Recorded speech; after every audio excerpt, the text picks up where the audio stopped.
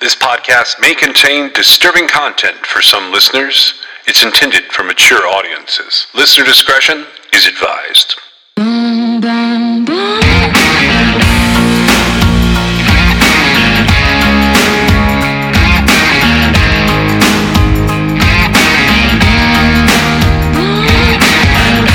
This is True Crime XS.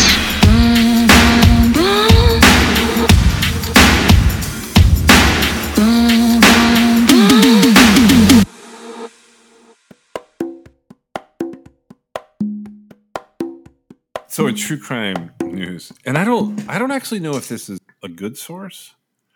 This comes from Xander Sherman and John Miller, and they're writing for something called capitaldaily.ca. It's a Canadian website. I've never seen anything from there before. Have you? I have not. Mm-mm. Okay. This actually, my kids sent me this. I don't know where they got it, but it's interesting. It's got like this disclaimer at the top of the page. It says in 2019, Capital Daily embarked on a long-term investigation to uncover new information about one of true crime's more frequently cited unsolved murders. After 3 years, 200 interviews, and gaining access to more than 1,500 pages of court documents filed by police to support the request for orders and warrants for the investigation, it is finally ready to reveal its reporting.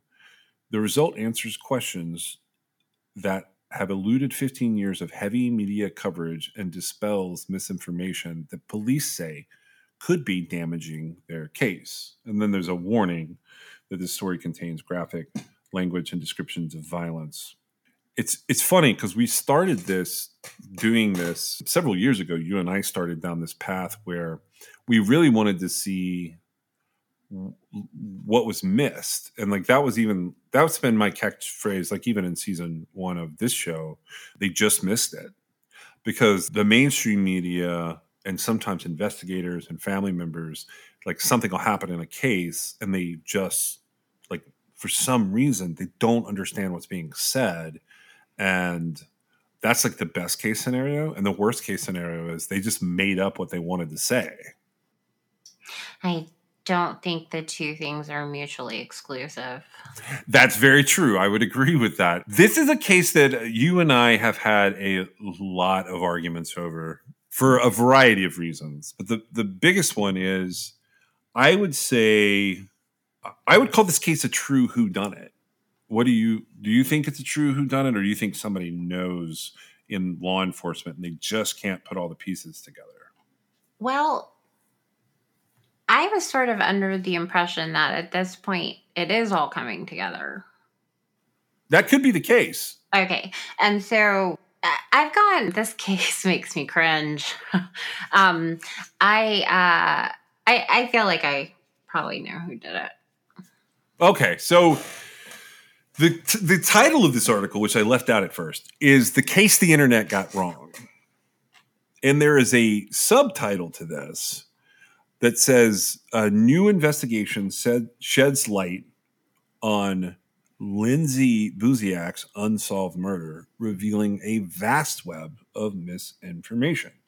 This case is baffling to me personally, but that's not even what the article's really about. They do address the case itself. We've talked a little bit about Lindsay on the show before. She came up in season 1 as just one of the things that happened in time. Her death took place on February 2nd, 2008. And when we were sort of looking at everything we could possibly look at related to Israel Keys, etc., we also talked about a case of a guy from 2004 named Al Kite. And we mentioned Lindsay in the course of that. But here's the tone of this article. Here's how it starts out. All true crime fanatics have that one case that keeps them up at night. And this is a TikTok influencer that they don't credit here, who told her audience of more than 400,000 followers that her case that keeps her up at night is the murder of Lindsay Buziak. The nutshell version of that is Lindsay, a 24-year-old real estate agent, was stabbed to death on February 2nd, 2008, while she was showing a vacant house to an unidentified man and woman. Jason, her 27-year-old boyfriend at the time, discovered her body. And 15 years later, her murder remains one of Vancouver Island's most infamous events, which is how Vancouver Island and its location and its proximity to some of the other stories we told is how we end up like looking at her at all. But the article goes on to say, with no arrests and few answers from police, conspiracy theories and speculation have spread like Pacific wildfire. In her next sentence, this TikTok creator mistakes Lindsay's hometown, Victoria, for Vancouver. It's the first of so many errors, and among the least troubling part of her account. Throughout the rest of the 3-minute video and in the comments section, she gets fact after fact wrong, from purported details about Lindsay's relationship to what she describes as the lack of footprints in the home, leading to the proliferation of more misinformation and unfounded conclusions. The article goes on to break down sort of how many people have liked this and commented on this video, and how some of the people point at Lindsay's boyfriend, Jason, and some of them point at Jason's mother. But the idea is that there are dozens and dozens of TikTok videos about this story. There are hundreds of YouTube videos with millions and millions of views. There are between 2019 and 2022, according to the authors at Capital Daily, there was an average of one video or podcast episode about this murder made every single week. Her case was covered by Dateline NBC, Crime Watch Daily, Investigation Discovery, Dr. Phil, and much of that coverage contains inaccuracies and further propagates misinformation. I don't know which direction you want to take this. So was that shocking to you? Is this a shocking proclamation to you? It is interesting to see someone seizing on the idea of pop crime at this point. Pop crime being popular crime, stuff that stays in the news and doesn't go away. Natalie Holloway's an example. Gabby Petito's an example. Lindsay Buziak's story is also an example. Maura Murray's an example. I mean, more from the perspective of like, somebody has taken the time, which we do it on the show all the time, but somebody has taken the time to write this article to say, like, this influencer, the case that keeps her up at night. So this would be like top of the mind case for this person, right? She virtually has no understanding of what actually happened. Right? No, that doesn't shock me at all. In fact, that is something that you preach day in, day out when we're looking at stuff. I feel like it's so important because narratives are always wrong.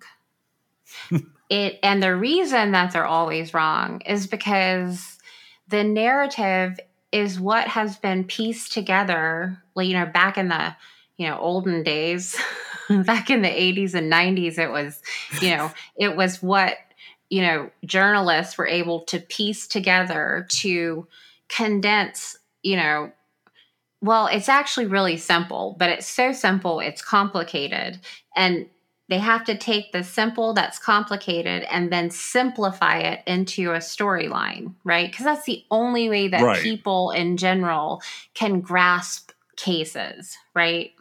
I call it spoon feeding, but yeah. We can't, we can't digest. We're not the investigators on the scene. We don't experience it personally. It all starts with whoever the first person is that gets the first fact wrong, right? That has an influence on the narrative, right? Because it spreads from there, just like the article said, like wildfire. Correct. But it doesn't shock me. What shocks me more so than anything, which I guess it could be hypocritical, but like, it shocks me that they wrote an article about it, because this is just a given to me. Okay. But so, all right. I'm not going to read this article verbatim. If you don't know Lindsay Buziak's story, this is worth looking up. It's capitaldaily.ca. This is the end of January 2023. This article is coming out. So the article goes on to sort of talk about the case, but more about the coverage of the case, and specifically, they talk about Lindsay's dad in some interesting ways. And they talk about the coverage of this case through another popular true crime podcast called Case File. And there's some back and forth in there about what's going on with Case File's presentation of the Lindsay Buziak case and how Jeff, his last name is just Buziak, right? Jeff Buziak? Yeah. Okay, I thought it was. So Jeff Buziak is running a blog, and he's done some weird shit. He's been interviewed on like all the big shows. Dateline's had him on, but apparently he's claimed to have a letter that Lindsay left him.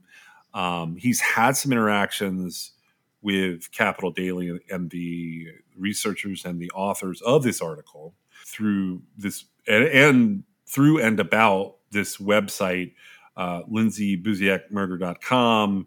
There are multiple blogs that come up in here. But here's what's crazy. So they're bashing this whole thing. They're like sort of tearing apart how true crime coverage works, which is awesome. But it's not really an article. And it's not really about the coverage being a problem.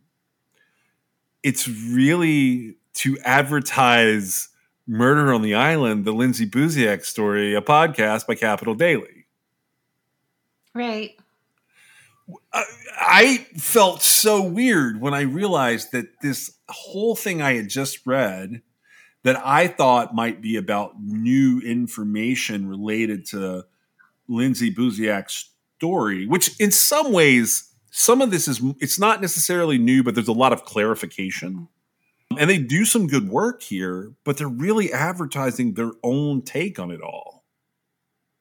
What do you think about covering and like we do it too. So like, I don't want to seem like a hypocrite when I say this, but like they're covering a case from a highly sensational perspective to advertise their coverage of a case.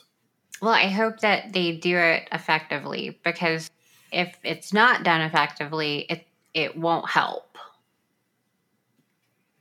What I mean by that is there's still the false information. Like if nobody reads the whole thing and realizes that they're highlighting false information or misunderstood information, they're just spreading it even more.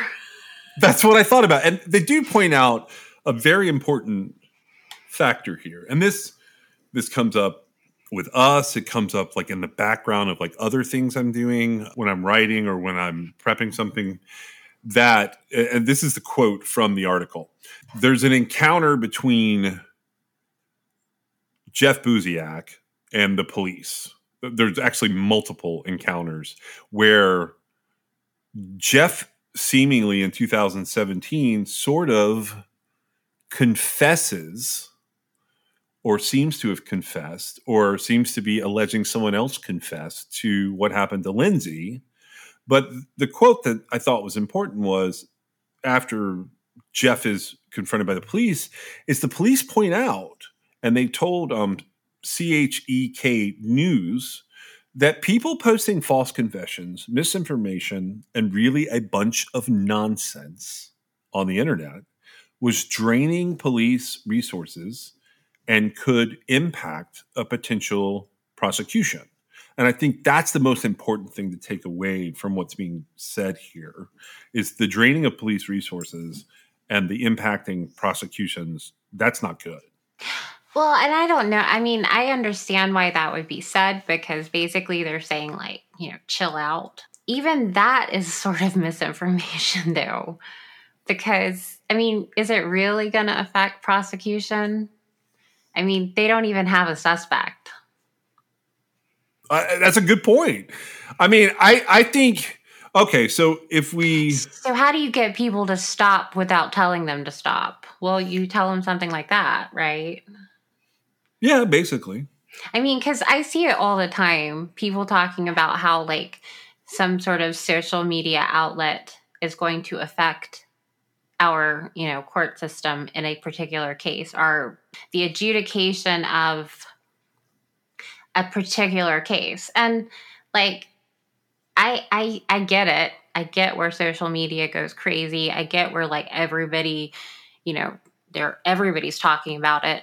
But at the same time, it has absolutely no effect on the case. It might, if the case was going to be tried in the court of public opinion, that would be different. But as far as the judicial case goes, there are ways to completely avoid the stigma any social media would have put on something. Yeah, I don't think it's going to affect the adjudication so much as drain the resources. Well, and don't you kind of, well, okay, and I get it, but like, law enforcement doesn't have to address that. No, they really don't. I mean, do you think there's a time when it gets too big to ignore? Not for law enforcement, no. I mean, I feel like, and I try to put myself in everybody's position. Like, for example, the people who want to know, and then, the investigators working on it, whoever's, in charge. And, to some extent, they may feel compelled to explain themselves like they have to, right?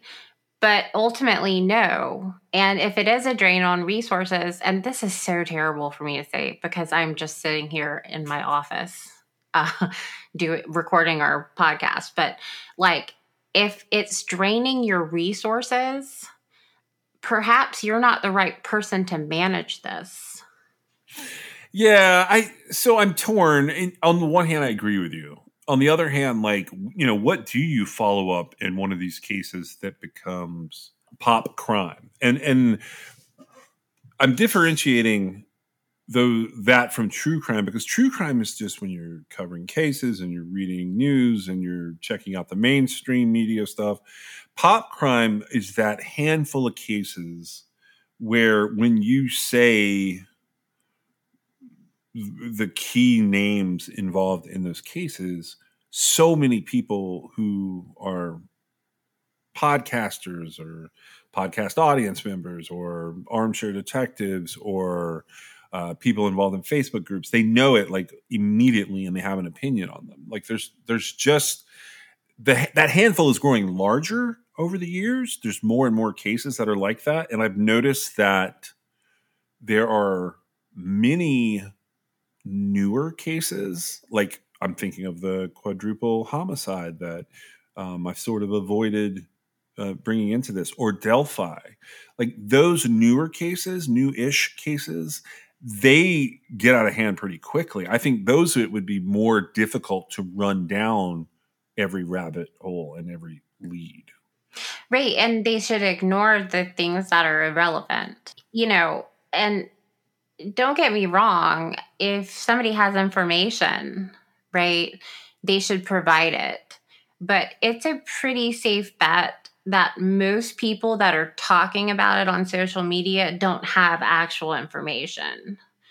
They have speculation, they have fiction, they have, whatever they want to put out there for everybody else to read or listen to or watch or whatever. But like they don't actually have information about the case. It's completely up to law enforcement to not drain their resources on things that are coming in from social media. How do you recognize that? Well, I feel like it should be kind of obvious what is a legitimate tip versus what's not. Yeah, you may feel the need to run everything down, but I mean, if that's honestly the case, now, who were you quoting when you said that? Was it somebody specifically with this case, or was it just in general? Like when I'm quoting the resources and the drain on the drain social media is having on resources. Okay, so the person that I'm quoting here is it's a staff sergeant named Chris Horsley. He has had interactions with the Buziak family and with Jason and his family, and his take on it was he was coming at that quote was coming from a place of like a public information officer's perspective.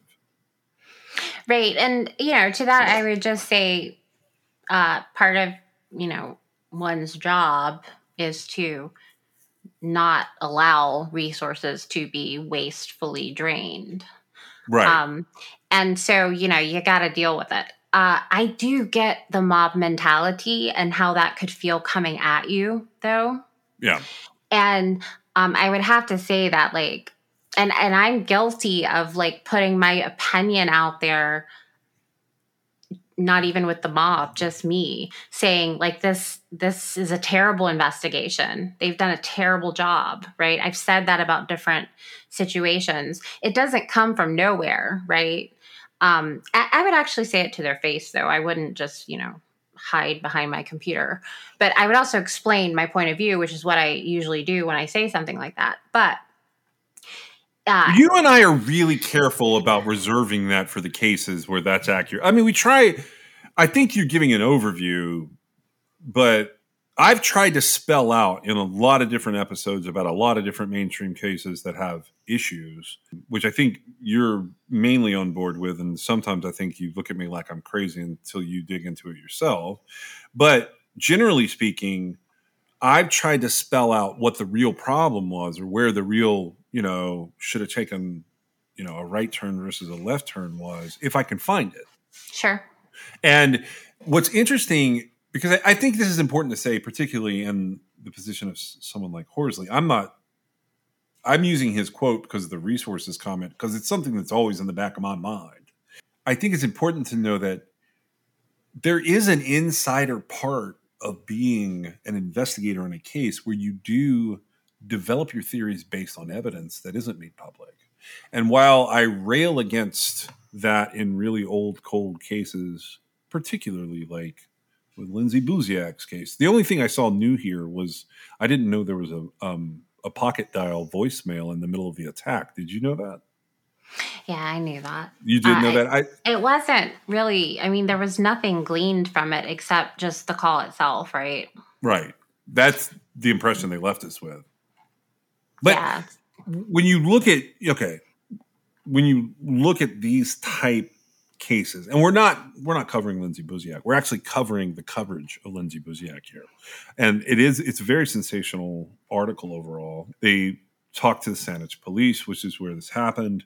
They talked to the family, and there's a lot of back and forth in here that sort of shows you in some ways how over time these narratives develop. And I'm with cold cases, I'm an advocate for, and I've seen this in the news recently too, for there comes a point in time where you release most of the information to other investigators, whether they're private investigators the family has hired or other agencies that have an interest or whatever. And I've gone through and I've talked to multiple different cold case investigators who, even after they're retired, are working in some capacity on, sort of either pet cases or by assignment on a rotation of cold cases in their area. And, this article goes on to describe quite a few of the things that are wrong in the presentation of Lindsay Buziak's case, which I thought was interesting and kind of bold. I will say it's a podcast. Like, you guys can go and listen to that. All you have to do, if you look up Lindsay Buziak on any major podcast app, you can listen to what they're doing here. I don't know how relevant it's going to be to what's happening with Lindsay Buziak. Did you have something to say there? Because I have a question for you, but go ahead. If you want I was just going to say, I've not listened to it. We're just saying it's out there. That's all. Yeah. We're not endorsing it. We're just saying it exists. If you're interested in that case particularly, I will say they have certainly fleshed out a story here. I don't know how accurate this is going to be. My question to you was going to be, do you think they're going to solve this? No. Is that what you don't think it's going to be solved by the cops? I feel like it's already solved. It's just not adjudicated.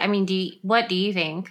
Oh, I don't know. I don't. Okay, so if we were to dissect this, which I know we're not covering this case today, but if she's got to have been killed by someone that had a motivation, right? Unless it's a serial or revenge, yeah. Unless it's a serial killer, which it's not. It's just not. There's the way that the whole crime occurred. That's just not how that would happen, right? And so, who had motive here?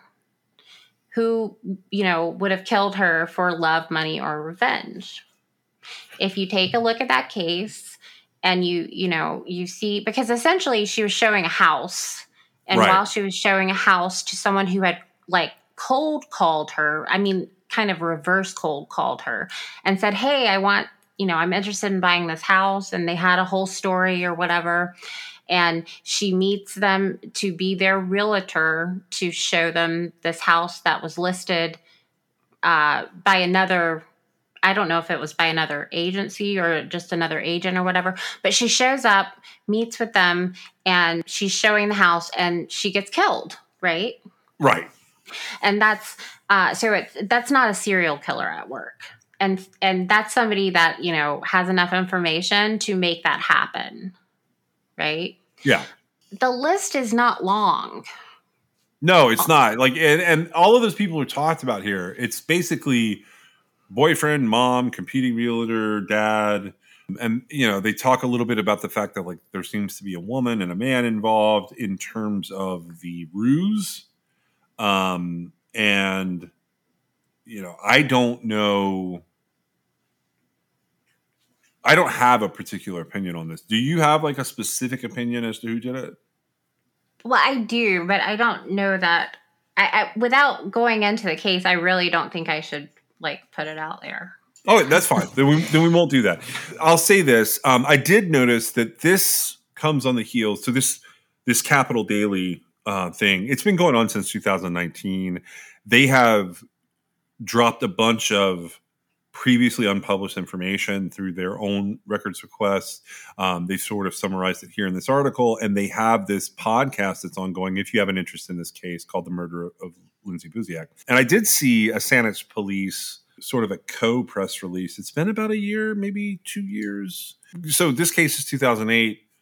Sometime between 2021 and 2022, I did see that there were new leads that were created in the case, which is one of the reasons I'm bringing it up today, because I'm thinking there's going to be some type of announcement that there's someone interesting in all of this that is either a person of interest or tied to a person of interest.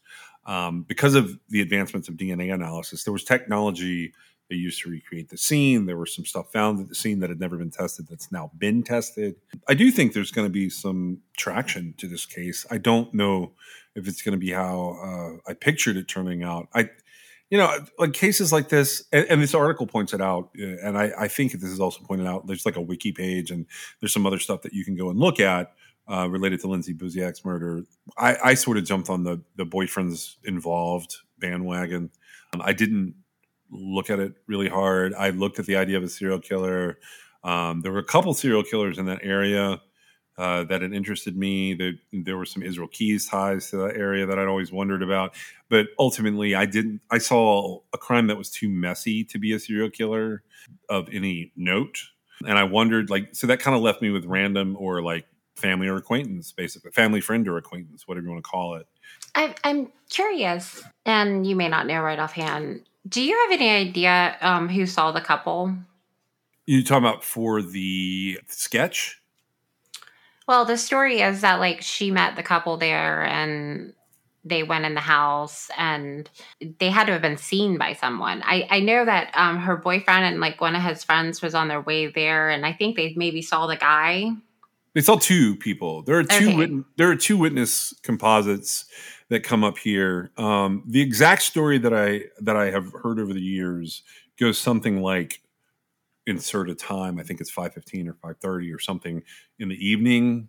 And so Buziak has talked to these people on the phone, and two witnesses observe her walk up to a couple near the house and shake hands. They described a Caucasian male with dark hair and a blonde-haired woman with a very distinctive dress walking towards the house. The man had dark hair. Woman was blonde. I think they're both 35 to 45. And whoever the witnesses are, they saw Lindsay shake hands with them, and they discerned that they had never met before and they were meeting for the first time. And then they saw them enter the home. But we don't know who those witnesses are. We don't know who those two witnesses are. I don't know that they're named. They could be. There was a sketch released, and I think I read it in the Times up there maybe. The sketch was of the woman, and it was like a profile picture. and I assumed it was from a distance. I do know that Jason had been able to see someone, I think, through a window or the back door. There was something going on where the boyfriend was there with a friend, and ever how they were getting into the home, they saw some sort of figure, but I don't believe there was a sketch from that figure. I could be wrong there. It could be that Jason and his friend are the witnesses, but because he wasn't there at the beginning of the viewing, the showing of the house, I assumed it was someone who lived in the area. Right. And that's always been a pressing question to me. I actually don't think it's actually addressed anywhere, and it can become relevant, right? At least the narrative part of the story. Now, I don't know enough about this case to make the distinctions that were being made in this article. But I could probably find problems with the ones that are made, but we're not doing that. But I think that, as the guy was leaving, something caught his attention and he retreated back into the house or something. Yeah, he probably left the sheath of the knife behind with his DNA on it. Yeah. But, so one of my biggest questions has always been, because here's what I do know. I think I know. I doubt very seriously that unless they were professionals or highly compensated, I doubt very seriously a couple or two people working together would have maintained quiet about that murder for this long. There is one circumstance under which, if they're dead, if two people can keep a secret, if one of them is dead. Exactly. And so I've always thought that if it is in fact only the boyfriend and his friend, because they were supposed to be there for her safety, but not to intrude, right? That was like the whole point. They were there to kind of watch over her. But the issue was the house was so new that they had trouble getting directions there. This was 2008, so it's a different time, and so there was a little bit of confusion, but the whole point was that he was supposed to be there in case there was a problem. But she had been very clear that she did not want him interfering with a showing. So I assume he did this for her all the time, right? Oh, I'm sure. He showed up and he brought a friend with him. I don't necessarily remember why the friend was with him or whatever, but they were just basically there to watch. Now, it's all kinds of ironic, right? That he shows up and essentially sat in his car, probably while she bled out, if she wasn't killed instantly, possibly while the murder was happening, right? Well, it has to be. There has to be some overlap there. And that was one of the things that was a burning question for me, was what was the exact timing of all that? Because he texted her to let her know that he was a couple minutes late and she was okay with that. And then he had arrived. But, as a lot of murders do, which is another thing that makes me think not a serial killer, is basically the eyewitnesses said to be, and I pulled this up while we're talking, the eyewitnesses says that whatever goes down starts at 5:30, and Jason and the person that he is late with, they arrive at 5:40. And they see sort of possibly a figure in the glass at the end of it all. And so that's a 10-minute period where she's introduced herself to those people. They've gone into this house and she's dead. And it's described as a pretty brutal crime by the different investigators that I've read talk about it. But it's also described as a pretty amateur crime, which is how they rule out some of the things overall that have come up over the years, where there's this whole cartel angle that comes up. These cases that have these pop crime legs, they get a lot of theories attached to them that are frequently bullshit. Unbelievable. Unbelievable. This had nothing to do with the cartel. No. And I can't even make that make sense in my mind, but I see it. I see where they come up with all this stuff. And, it's the straightest line here. Come Yeah. on. Right. Now, it could be like this, like, interesting fictional movie plot, right? It's very much a movie plot. Except it's not. It's Right. reality. And so you have to kind of check yourself and say, yeah, so what are the chances of something like this actually happening? Right? Like where you've got a couple that lures this particular girl, this particular real estate agent there, and they're just there because they didn't rob the place, right? It was a new house. I don't think there was anything to rob.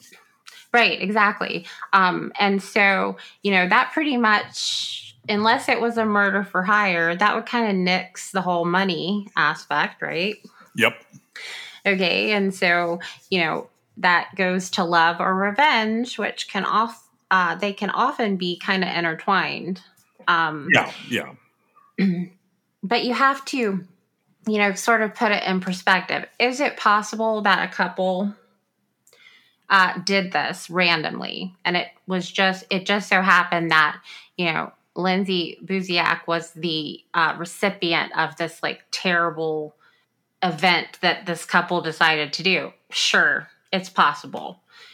It's also highly unlikely. Yeah, I would tend to agree it's highly unlikely.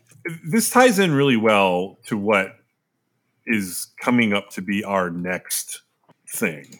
Do you have anything else that you want to say about this article and kind of the possibility of if her case is solved? That's going to be amazing for me. Do you think it'll be solved? I mean, if they've got DNA from the scene that points to somebody close to her, like I think it might. I think it's a real narrow group of people that could be involved here. I don't really know what the motive would be, except to say that I agree with you on the possibilities.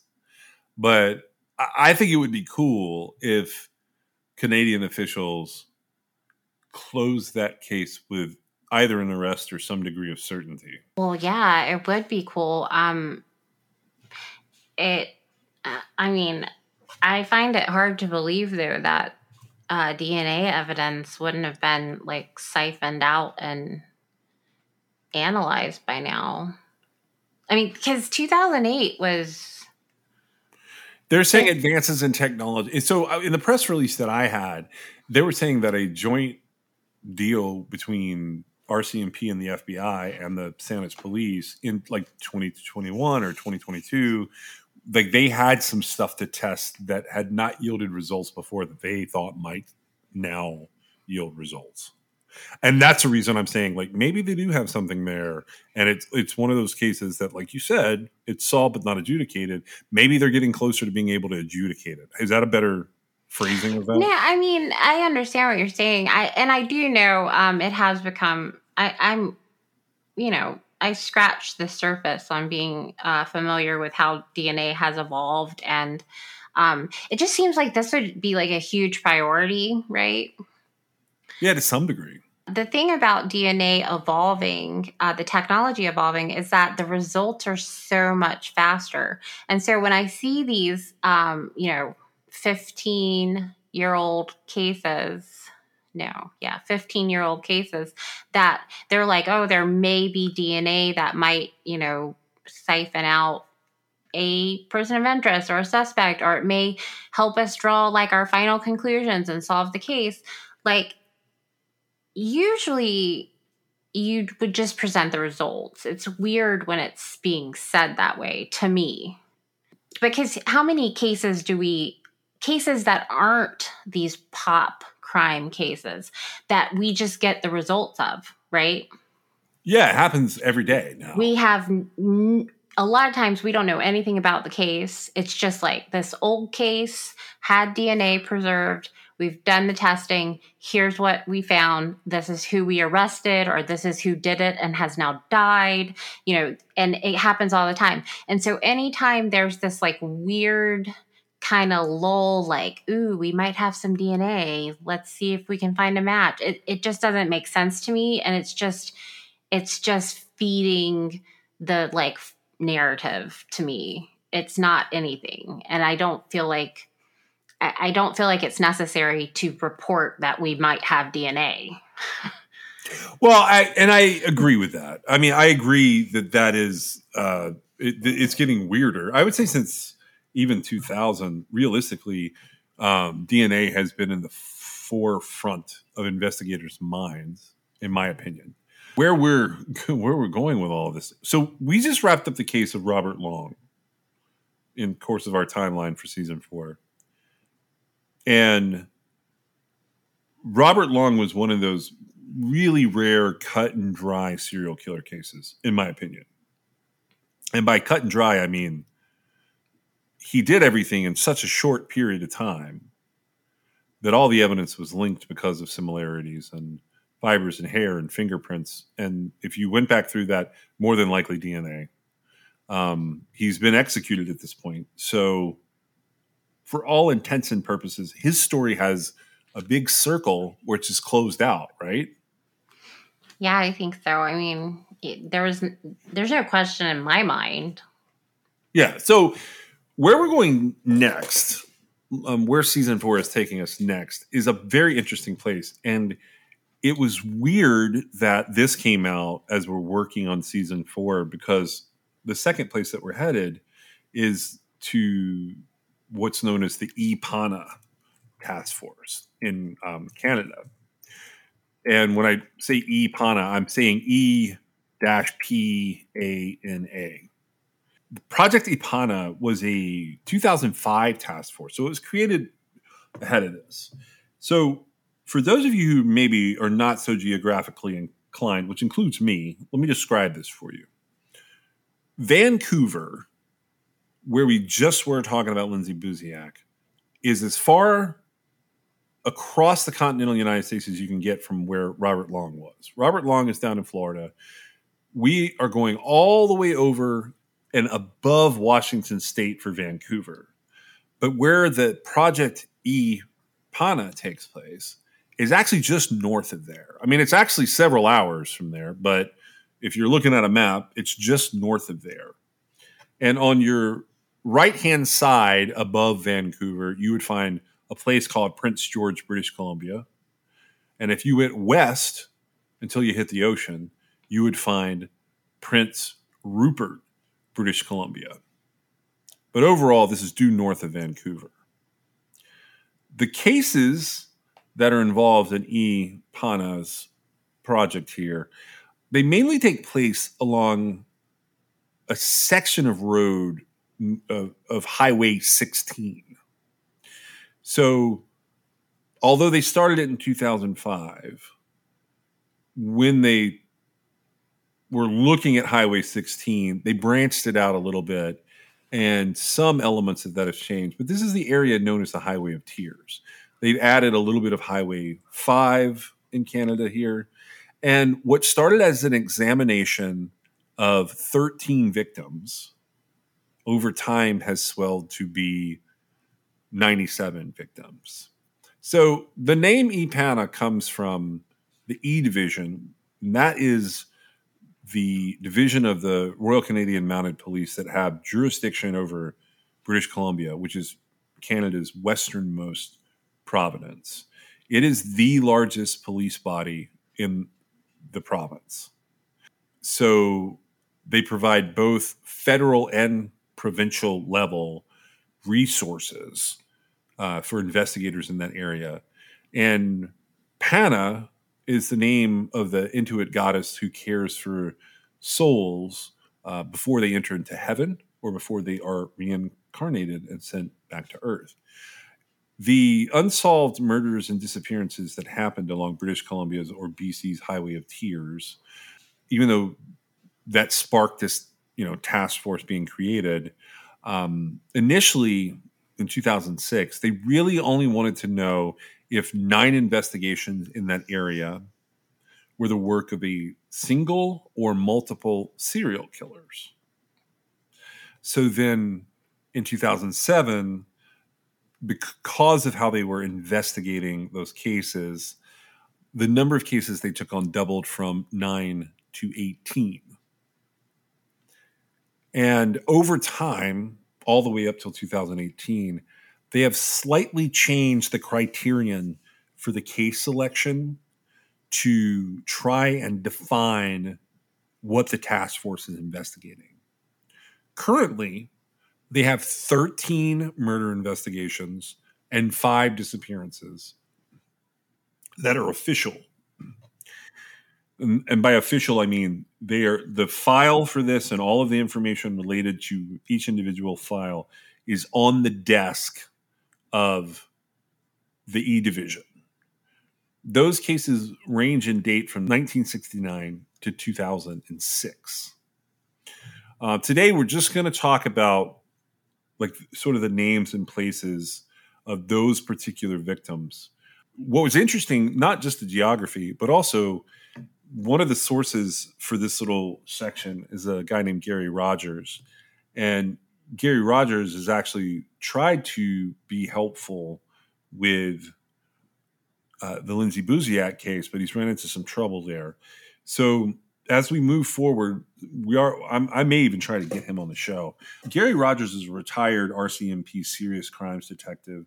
He was an investigator, a death investigator with the British Columbia Coroner Service, among other things. He is currently an author and a blogger and an all-around talking head in true crime in Canada. So as we move like down the road here, I got to ask, have you looked at the Highway of Tears type cases before? I have. In your opinion, you know, when you look at them, do they immediately scream serial killer? Not to me. Yeah, they don't to me either. And that's one of the things that we're going to talk about is sort of how all of this goes. Here's the criterion for the IPANA cases as they currently sit. Number 1 is the victim is female. Number 2 is the victim was engaged in one or more high-risk behaviors. And that is, the example for that is behaviors that would tend to place them in the control of strangers in potentially isolated environments without witnesses. Like hitchhiking. Right. That's I was going to try and give an example. Hitchhiking alone or potentially engaged in the sex trade. They would be without witnesses. They would not have easy avenues of escape, and they would not have an easy source of assistance. That's the second criterion. The third criterion is that they went missing from or their body was found near Highway 16 from Prince Rupert to Hinton, Highway 97 from Merritt to Fort Nelson, or Highways 5 and 24 connecting Valemont and 100 Mile House. And the fourth criterion was the evidence indicated there was a stranger attack, meaning no known suspect was seen or identifiable, and there were no grounds to believe that the death was the result of suicide, misadventure, or domestic violence. And I did notice as I got deeper into this that misadventure included all manners of accidents, meaning accidents the victim themselves might have precipitated or caused, or accidents that like another person might have had. So if we look at just sort of a glaring overview to start this off, I want to focus on who is like officially on this list of victims at IPANA. And again, it goes all the way back to 1969. Gloria Moody was 26 years old when she was the victim of a homicide. She was last seen on October 25th, 1969, leaving a bar in Williams Lake. Her body was found in the woods at a cattle ranch 6.2 miles away from there. And this is technically not a Highway of Tears case. However, she is First Nations, which means she's of Aboriginal descent in Canada. The second case is Micheline Pare. She was 18 years old and the victim of a homicide in 1970. She was last seen on Highway 29 at the gates of Tompkins Ranch, situated between Fort St. John, and Hudson's Hope. Two women who had given her a ride dropped her off there, and her body was found at Hudson's Hope on August the 8th, 1970. She was not a Highway of Tears case, and she was Caucasian. The third person is a 1973 case. She disappeared in October of 1973. Her body was found in a ditch on Highway 5 south of Clearwater. Her name is Gail Ways. She was 19 years old. She was a victim of a homicide. She was not a Highway of Tears case, and she was Caucasian. The fourth victim is a woman named Pamela Darlington. She was 19 years old, and in November of 1973, she vanished from Kamloops while hitchhiking to a local bar. Her body was found the following day, and she was the victim of a homicide. Next up, we have Monica Ignas. She was 14 years old. She was believed to be going home from school when she was last seen at 11 p.m. on December 13th, 1974 in Thornhill. She was walking home alone, and her body was found in a gravel pit near a densely forested area on April the 6th, 1975. It's just east of the town of Terrace, near Kelger Forest Service Road. Two witnesses reported seeing a car pulled over on the side of the road the night that Monica disappeared. The pair saw a man and a passenger who looked like a girl inside the vehicle. So she is a Highway of Tears victim. She is Caucasian, and she was determined to have been strangled. The next victim on the list is a girl named Colleen McMillan. She disappeared after leaving her home in Laclahach to hitchhike to a nearby friend's house in August of 1974. She was not a Highway of Tears victim, and she was Caucasian. In 1978, in May, we have our next victim, Monica Jack. She was 12 years old when she was last seen riding her bike on May 6th near Nicola Lake. For 17 years after she disappeared, Monica's fate was unknown. And in June of 1995, forestry workers found human remains in a ravine off a logging road on Swackham Mountain, which is about 12 miles away from where Monica's bike had been found. She was identified by dental records and DNA confirmation. She was not a Highway of Tears victim, but she was First Nations. And she has a closed case. She's one of the only closed cases in this group. Next up, we have Maureen Mosey. She was 33 years old when she disappeared May 8th, 1981 in Kamloops. She was believed to be hitchhiking from Salmon Arm to Kamloops, which is in the BC interior. Her body was found the next day by a woman walking her dog along a road off the Trans-Canada Highway about 9 miles east of Kamloops. She had been severely beaten. Cause of death for her was blunt force trauma. She's not a Highway of Tears victim, and she's Caucasian. In 1983, Shelley Ann Boscu, who was 16 years old, went missing.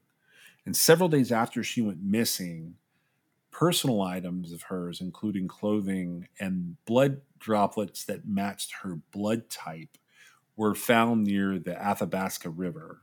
She's not a Highway of Tears victim, and she is Caucasian. On August 25th of 1989, Alberta Williams, who was 24 years old, went missing. Her body was found on September 25th of 1989, about 23 miles east of Prince Rupert. Her body was found near the Tyee overpass, and she had been strangled and sexually assaulted. And she is one of our Highway of Tears victims, and she's also First Nations. Delphine Nickel was 16 years old when she vanished on June 13th, 1990. She was last seen hitchhiking east from the town of Smithers. She is a Highway of Tears victim, although she's missing, and she's First Nations. Then we have Ramona Wilson, who is 16 years old. And she was hitchhiking from Smithers to attend a dance and stay with friends in Hazleton, BC on June 1st of 1994. Ramona's remains were found in April of 1995 north of Yellock Road near the Smithers Airport. And there were several of her items in a small organized pile a few feet away. There were objects nearby that included a half-buried section of rope, 3 interlocking nylon zip ties, and a small pink brass knuckles type water pistol. She is a Highway of Tears victim, and she was also First Nations. And then we have a young woman who went missing on the long weekend in July of 1994 from Prince George. She had been working as a sex worker and told her friend she was headed out to meet a customer. She walked around the corner of a building and she was never heard from again. Her body was found August 17th, 1994, in the bushes along Highway 16. She's also a friend of another victim. Her body was found about 3.5 miles east of an area known as Burns Lake. And her name is Roxana Thiara, and she is a Highway of Tears victim, and she was First Nations. Alicia Germain, who was known as Leah, she was found murdered on December 9th of 1994 behind Haldey Road Elementary School off of Highway 16 West outside of Prince George. She had been stabbed to death. Leah was a Highway of Tears victim, and she was also First Nations. And what was interesting about Leah's case is she was acquainted with Roxanne Thiara. They knew each other. In October of 1995, Lana Derrick, 19, was last seen at a service station in Thornhill. It was rumored that she had gotten into a car with 2 unidentified men. So she went missing and is a Highway of Tears victim, and she's also First Nations. Nicole Hoare, she was 24 when she went missing from Prince George. We've talked about her before briefly. She was last seen hitchhiking to Smithers. She was seen at a gas station west of Prince George, and this was on June 21st of 2002 at approximately 3 o'clock in the afternoon. She was seen talking to a 30-ish-year-old Caucasian male in an orange car, and she is one of the only other convictions we have on this. She is considered a Highway of Tears victim, but she is Caucasian, not First Nations. Tamara Lynn Chipman was 22 years old when she was last seen hitchhiking east of on Highway 16 in Prince Rupert near the industrial park. That would have been September 25th of 2005. And she is a Highway of Tears victim, and she's also First Nations. And then the last official victim in the EPANA cases is Aaliyah Sarek Alger. She was 14 years old, and she went missing on February the 2nd of 2006 in Prince George. Her body was found February 10th, 2006.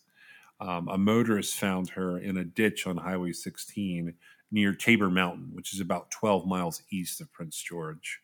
So she is a Highway of Tears victim, and she is also First Nations. Okay, so weirdly, this is like a big handful of people here, but it's not one killer. I never got the impression that there was just one killer from the Highway of Tears, except from certain branches of mainstream media. Have you ever had that impression? I have never had that impression. It spans too long. There's so many different things happening there. I'm not like my list is a little bit different than what you just went through, but you were going through the official EPANA cases, right? Yeah, there's a lot more. I just had to start somewhere where we could sort of articulate it. There are a lot. You're right. There's a lot more names on the list, and they will come up as we go along here. I started with these names because these files are with the E Division. Right. Well, the only thing I was thinking was like with what you've said, I'm not entirely sure like what I was going to say about not thinking it was a serial killer would apply, but I think it does. It just seems like there are so many. I feel like each individual case has a set of circumstances that would lead to who did it, right? Now, I do think that the hitchhiking element, which actually I don't know if it's illegal in Canada now, but you can't legally hitchhike in the United States now. But like, so that actually brings in like this real stranger danger sort of element to this, especially since it's based around the highways, right? Yeah.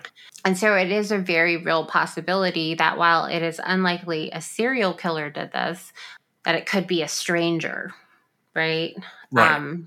But some of them I didn't think even fit that criteria necessarily. Yeah, I think it's going to be like, I think this will be one of the more difficult things we've done. I mean, so they've laid these murders on a couple of different people over time. And it's like you said, it's this real mixed bag of like who did what. There's these active killers that are sort of like just below, like in the US or like in Vancouver. So they're south of this area. And this is a remote area. It's definitely, so at this point it's known that as far as the Highway of Tears or the Eponic cases, it's not just one killer. It's a mixed bag of things. Now it does. You were saying like you had more names there. Well, yeah, I have names on a list that go all the way to December 2018. Right. And that's it's an impressive list. And we're going to go over it and we're going to talk about it. But what we're really going to do is we're going to talk about some of the cases that are now considered to be connected to some of these guys. But specifically, we're going to get into some of the downtimes that serial killers have. Because I noticed that one of the things one of these talking head analysts did, and Gary Rogers also does, they take a look at people like Gary Ridgway, and they're like wondering what was going on in his downtime. So that's going to come up. We're going to talk about I think there's about 6 serial killers and 3 murderers that are sort of individual murderers that are going to pop up in this series. But what we're going to do here is we're going to go for an episode or two in an overarching way and look at some of these guys. And we're going to focus in on one of them because you and I have developed some pretty serious questions about how he ends up in all of this, because he's not just tied to things here, he's tied to things in the US. And, allegedly there's DNA, but we have questions, I think is the best way to state that, right? Well, there's always questions. Yeah. So we're going to go on a little journey. So I guess the next episode, we're going to pick 2 of these killers to talk about that are sort of low-hanging fruit. And at this point, we know where they are. They're definitely behind bars. And we'll talk about them, and we'll get into how some of these cases are reported to be tied to some Washington and Oregon area homicides. I think what we're really getting at here is this the type situation where it's really easy for law enforcement to make their own serial killer? At this point in time, I don't think anyone thinks this is one lone killer at all. But I think there have been times where it has been easier to consider these cases to be serial killings than it is to just look at maybe we have an overarching violence problem. That's been sort of, well, and it's double-edged because putting it out there like, the Highway of Tears murders, it does get the case's exposure, right? Again, journalists weaving the narrative, it sort of, I don't think I've ever seen anything about the particular Highway of Tears murders that doesn't allude to them being connected somehow. I mean, that's before like they started actually solving it, or solving some of them, or presenting most likely scenarios on some of them, right? Oh yeah. And so one side of that is it does expose the cases. The other side of it is like, I am always hesitant I never go along with it, but I'm always hesitant when that's what it takes to get the narrative out there, because I'm always afraid that it's going to take away from each of the individual cases. And, we talked about this with the Jeff Davis 8, about how, the cases aren't being solved because it's being looked at as a group, that they all have to have certain elements. And, I don't know for sure that it was done purposefully. I do think that, like, you're right. No investigator at this point would think, oh, these are all connected, right? Even just a span of time, right? Yeah.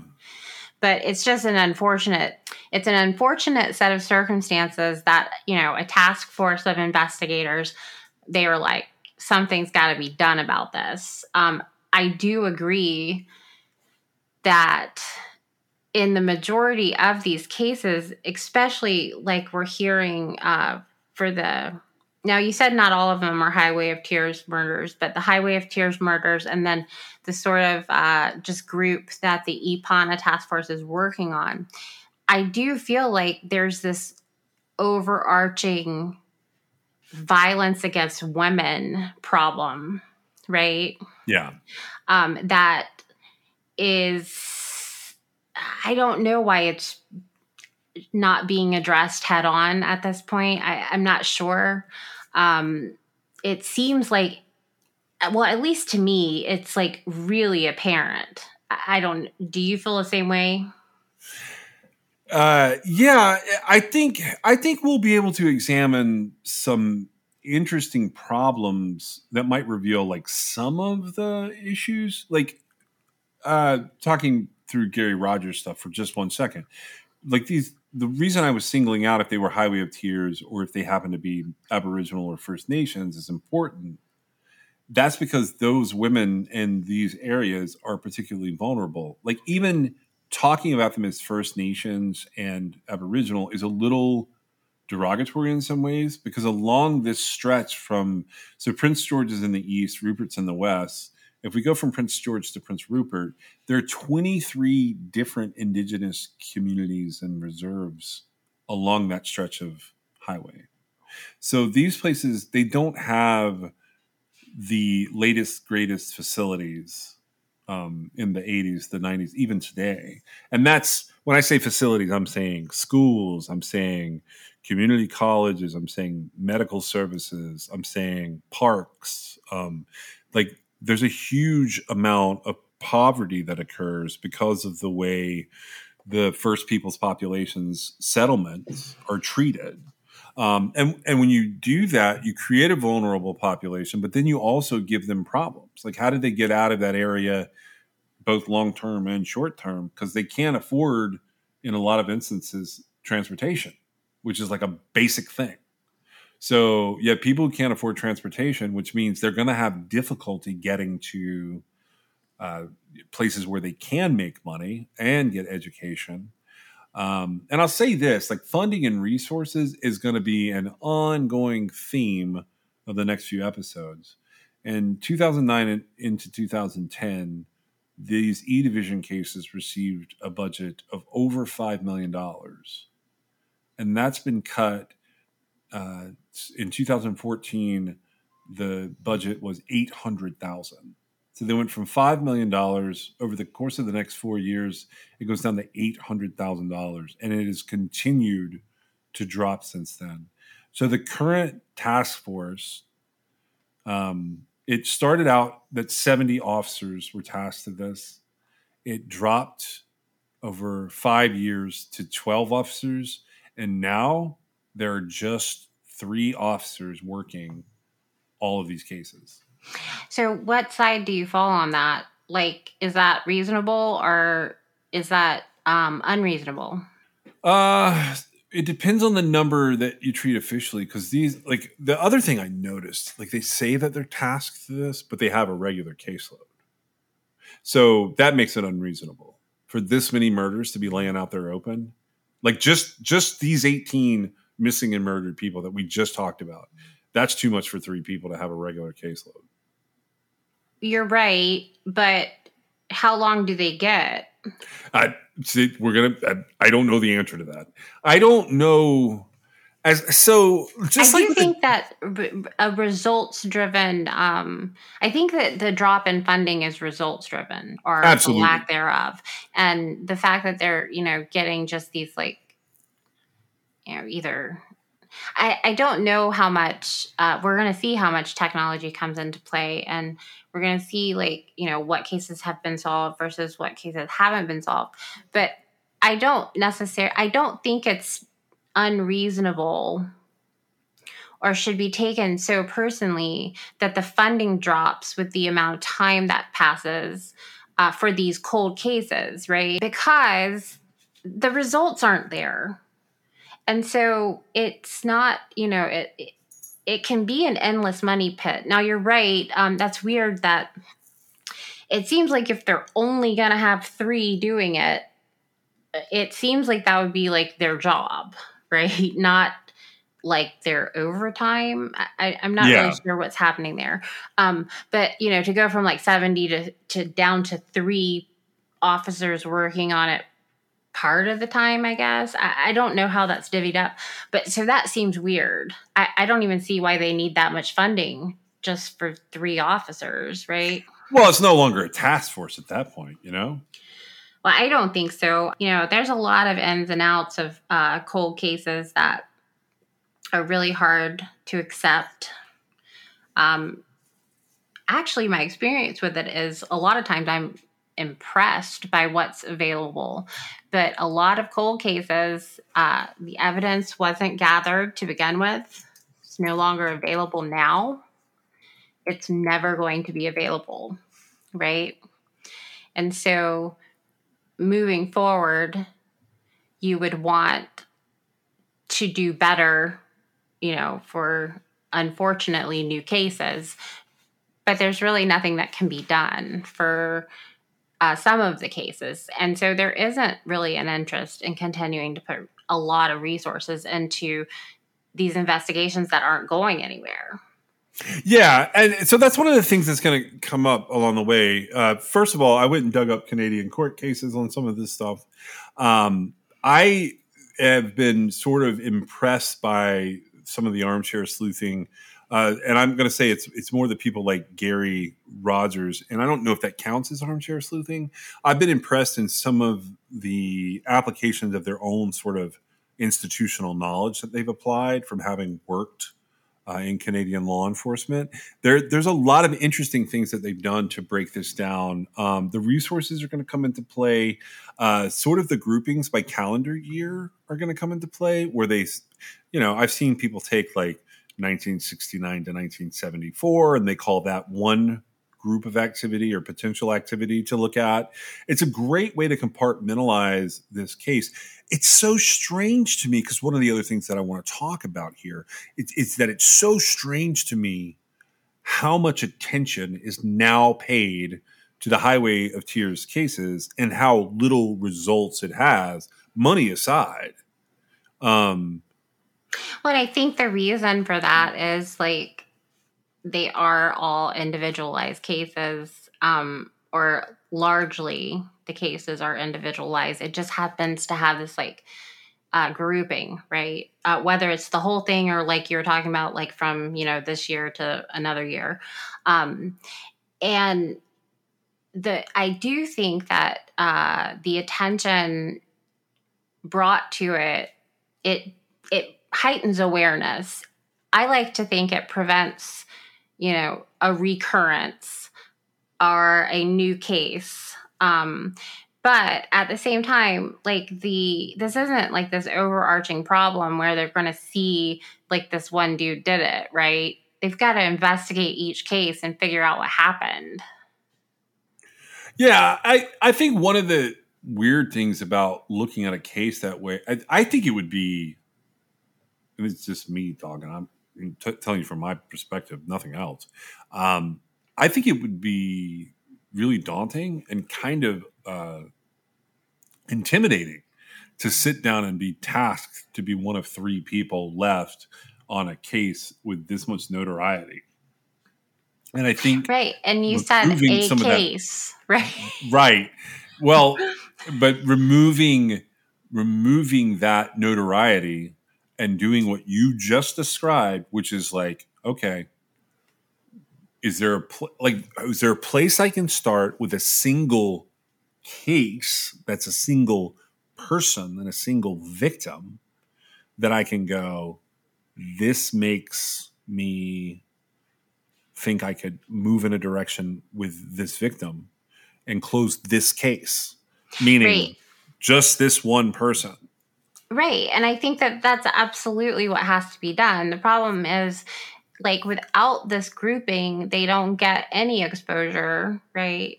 And so the grouping helps, but then it's got to be broken back down into these individualized cases. And that's really hard to do once the narrative is sort of out there. And I don't know. I mean, I could go ask, 100 people, like, do you think the Highway of Tears murders in Canada, is that a serial killer? And I would assume a high percentage of that would be yes, right? Just sort of what's out there in mainstream media, because that's the impression that the whole concept gives, right? Yeah. And, if you look for, a little bit, it doesn't take very much to see that, no, there's no possible way this is the same killer. Like, it's not one killer. And that's putting aside the fact that, like, over time, some of these cases have actually been closed and, the person has been convicted of it, or they've been found to have died, right? Yeah.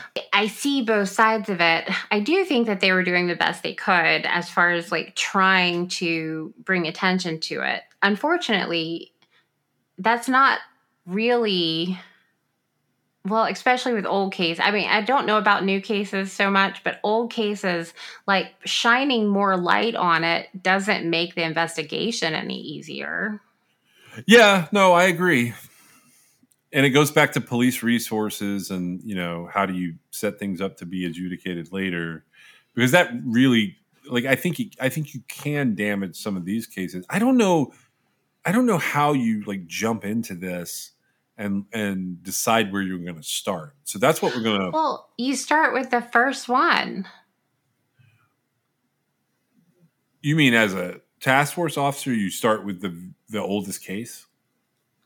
Yeah. Well, you can pick your criteria. You could start with the last one. But I'm saying, like, you say, like, where do you jump in at? Well, there is no jumping in. It's like a step-by-step process, but you've got to start somewhere. Yeah. And it literally, like, and see, I think that really illustrates what I'm trying to say, is, like, how overwhelming it is when you've got this, like, list of 30 names on it versus when you just got one name with one location or one situation, right? Yeah. And that's how things get solved. But you just have to start wherever it is you want to start. Just pick a name. Now, I would start, I'm a chronological type person, so I would start with the oldest case and work my way forward. They should be able to tell immediately whether they're going to have anything to go off of or not, unless there really was just no work done at the time that the person went missing or the time that their body was found, right? Yeah. I would assume investigators have a sense of this. And then, sometimes the case is that the investigators might have made sense of everything that was going on around the case. It's just there was no evidence there. And they weren't the kind of, confrontational law enforcement officers that hauled somebody in and, made them confess. And so there just wasn't enough to do anything with it. Yeah, so hopefully that is what we're going to try and figure out. as we go forward, how to present this in a way that it becomes a much smaller picture, like we did with the Jeff Davis 8 case, that potentially could be solved one case at a time. And we're going to rule out and then some of the theories that people talk about with the Highway of Tears to see if they make any sense to us at all. Anything else on Lindsay or the starting of the Ipana Highway of Tears cases? No. Okay. Thank you so much for joining us today. We'll see you next time.